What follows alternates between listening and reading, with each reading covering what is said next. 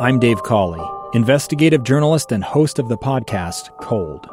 Don't miss Cold's new Season 3, where I look into the unsolved disappearance of Sheree Warren, a woman last seen leaving her job at a Salt Lake City office in 1985. Police cast suspicion on Sheree's estranged husband and boyfriend, but never made any arrests or recovered Sheree's remains. Find Cold Season 3, The Search for Sheree, anywhere you get your podcasts. Inside Sources on KSL News Radio.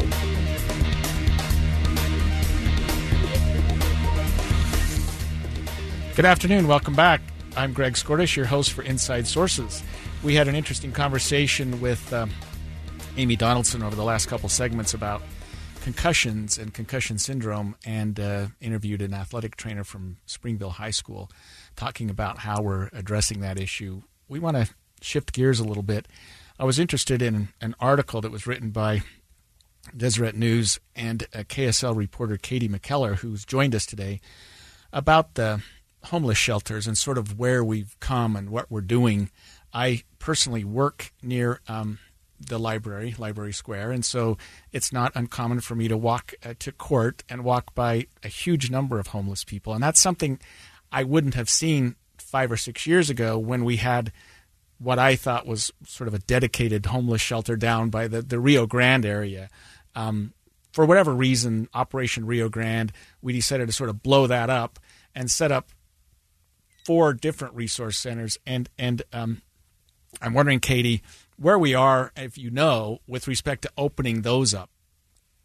Right. 2 of the centers are open right now. The Geraldine King Women's Center, 200 beds specifically for women, and the Gail Miller Resource Center, that's 200 beds, only 40 for women, 200 for men. The 300 bed, 160 for men, and that other one, and the 300 beds South Salt Lake shelter for men, and that is not open yet, still under construction, getting permits finalized, expected now at this point to be open mid-November. I was also reading something else. The Geraldine E. King Women's Center, which is on 7th South and about 1st East, I think it's where the old Desert Industries was, right, is open. It's a 200-bed center, but the article seems to indicate that it's already full, and in fact, they're turning women away.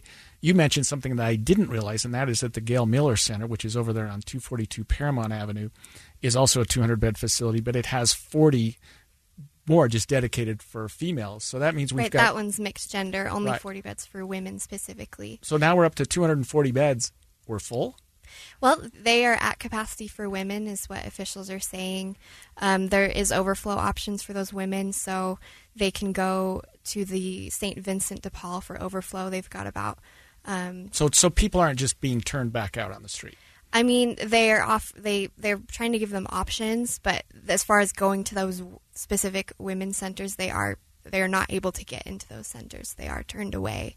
But they're trying to give them options. But some of these women are frustrated with the process. That's what it seems like. They've come to those centers. I've talked with women yesterday on the streets out by Library Square that you talked about, and they say they've gone to those centers multiple times, but haven't been able to get a bed, and they time after time they get frustrated, and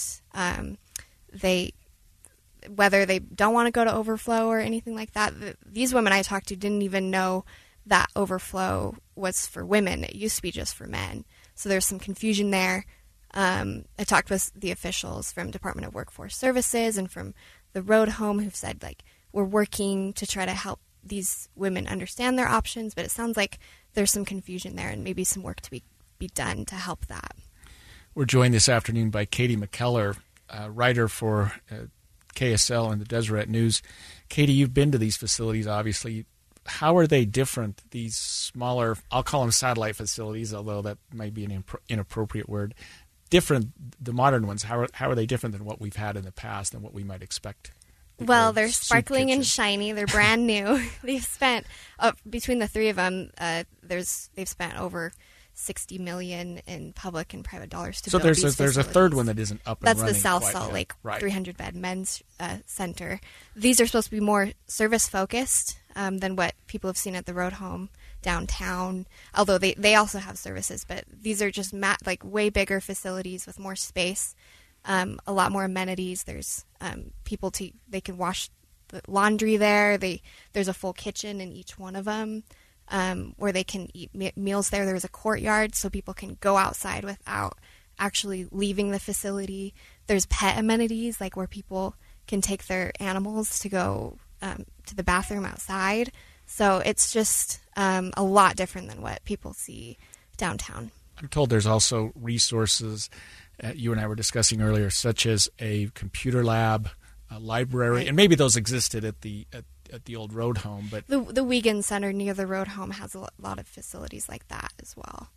So we do have things for this population to go in. There are things that they can take advantage of. There are things that they can access if they want to start, for example, looking for a job, creating a resume, trying to figure out where, if they have warrants or something like that, and trying to sort of establish where they are so they can get situated and start branching out and get out of that homeless cycle if they want, correct? Right. That's the whole aim here. It is also to break up populations so that women and men aren't kind of mixed together in certain facilities like they are more closely at the road home.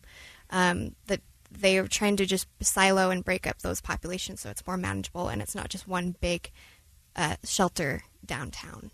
Do you know if there's a criteria? So if, let's say a woman who's got a child and she's homeless and she's got a baby, does she just show up? How does she qualify for services? Well, there's the Midvale Family Resource Center that's been operational for a while now, and that's part of this system. So if she's got a child, they'd probably refer to that center. But the whole approach these officials have tried to create with this new system is no wrong door entry, coordinated entry. Like if they go to any resource center, they'd connect them to where they would need to go. There's also a centralized phone number they encourage people to call if they're not sure where they're supposed to go or where they would get the most help. That's 801-990-9999. And Utah Community Action is coordinating all that for this new system. So when you say 200 beds, to me, being a criminal defense lawyer, I'm thinking of a jail or a prison that has 200 beds, and that's there's always turnover. What we talk about is capacity. Right. So what are these? This is 200 rooms? Are there multiple rooms? Is it like a courtyard area with several? Or can you describe what these facilities are like? The new resource centers have kind of a dorm style. They have bunks, like some beds are just single beds. There's bunks on the wall, like lining the walls, bordering the walls. So they do not have private rooms, although as I've toured these facilities, some of the officials talked about how there might be an option for like a quarantine room if someone's sick or something like that. But when I toured it, I mean, it's dorm style for these new resource centers. And are there staff members, for example, medically trained staff members? Are there security people there? Is it a place where a person could feel safe? Let's say a woman's trying to get away from something, and of course we have the YWCA, which has been incredible in dealing with that issue. But both of the centers have security, and they also have on-site medical, like whether it's nurses or anything. And they also have a 4th Street mobile clinic from the downtown 4th Street clinic down here. This mobile clinic that will take weekly or sometimes bi-weekly, I'm not sure the exact schedule, but when that clinic, this bus will come to each of the centers for other medical needs. But they do have security and they do have on-site professionals. That must be a sign that we're out of time. Usually we get a little heads up to that.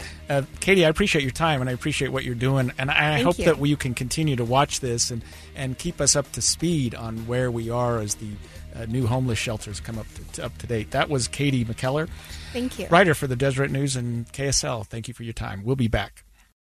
A stranger with a gun came upon 2 teens taking pictures under a rising full moon. But violence is only the beginning of this story.